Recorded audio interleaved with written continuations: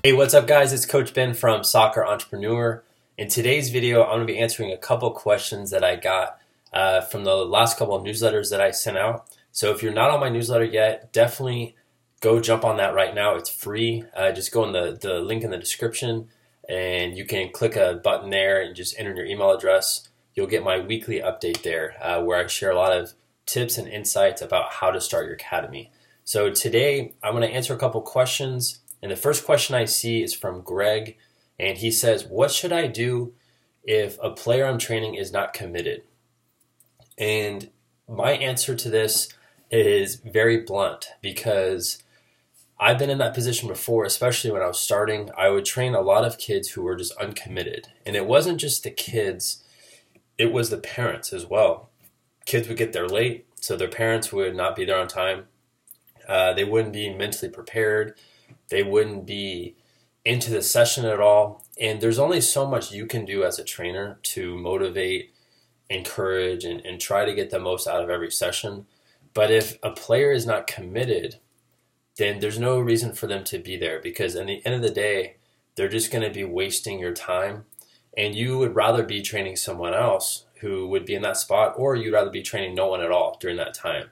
And I know that's very blunt, but I kind of want you to reverse engineer your onboarding process. When players are coming in, you should be finding out immediately if they're a committed family or not. And that's the thing I figured out with my academy is before I even train anyone, I know if they're going to be committed or not. If they're not going to be able to come to my evaluation session. And the reason I have that set up that way is because I don't want to waste any time. I don't want to go train anyone who's not on at the same level as me mentally. And if they're not going to be into it, I know I'm not.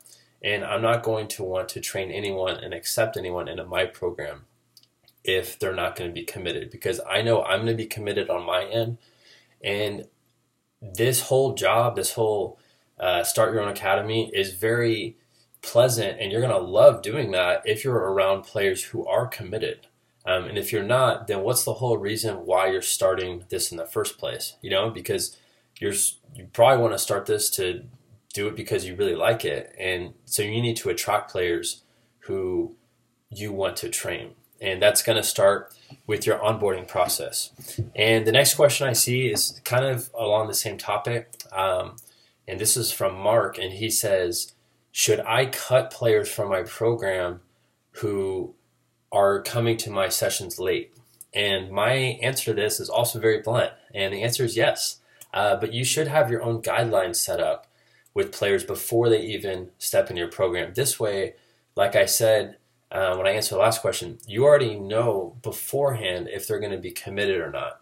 And if they say they're committed and you feel like they are, and then they go a couple sessions where they're late or they don't show up, you need to reflect back on your terms and conditions page that you should have set up. This way, before anyone steps in your program, they know what you're all about. They know that they can't miss a session and get a rescheduled session. They know if they show up 15 minutes late, they're going to lose out on 15 minutes of time. This is how you get people to respect you and respect your time a lot more if you have terms set up. If you don't have that set up, no one is going to do anything that you want them to. They're never going to pay on time. They're never going to show up on time.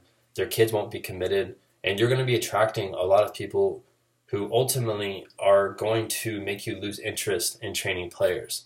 So you kind of have to hit the reset button, go back to the beginning stages, and figure out how you want everyone in your program to be. And so you need to set up a page on your website or on your payment page to let people know this is who I'm looking for.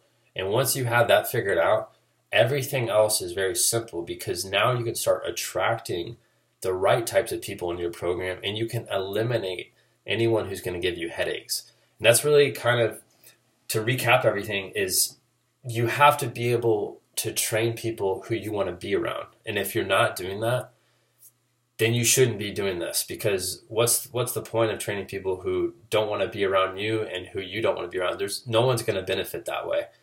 So going forward, I want you guys to think about that. If you're trying to start or set up everything right now, you want to have that in mind. You want to know okay, this is who I'm looking for. This is the type of commitment I want. And these are where those players are at. That way you can just follow that very simple process. This way you don't have to worry about cutting players or accepting players who you are kind of on the edge about. You think that they might be committed, but they're not. There's really no gray area there. You have to be very stern on how you have things set up for yourself, and this is going to protect you at the end of the day.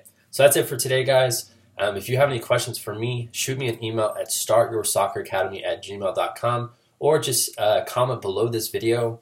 And below this video, if you click on the description box, there are a ton of different resources there that I've already set up. I have my book called The Startup Soccer Academy. I have a mastermind set up where I work with 4 coaches per year.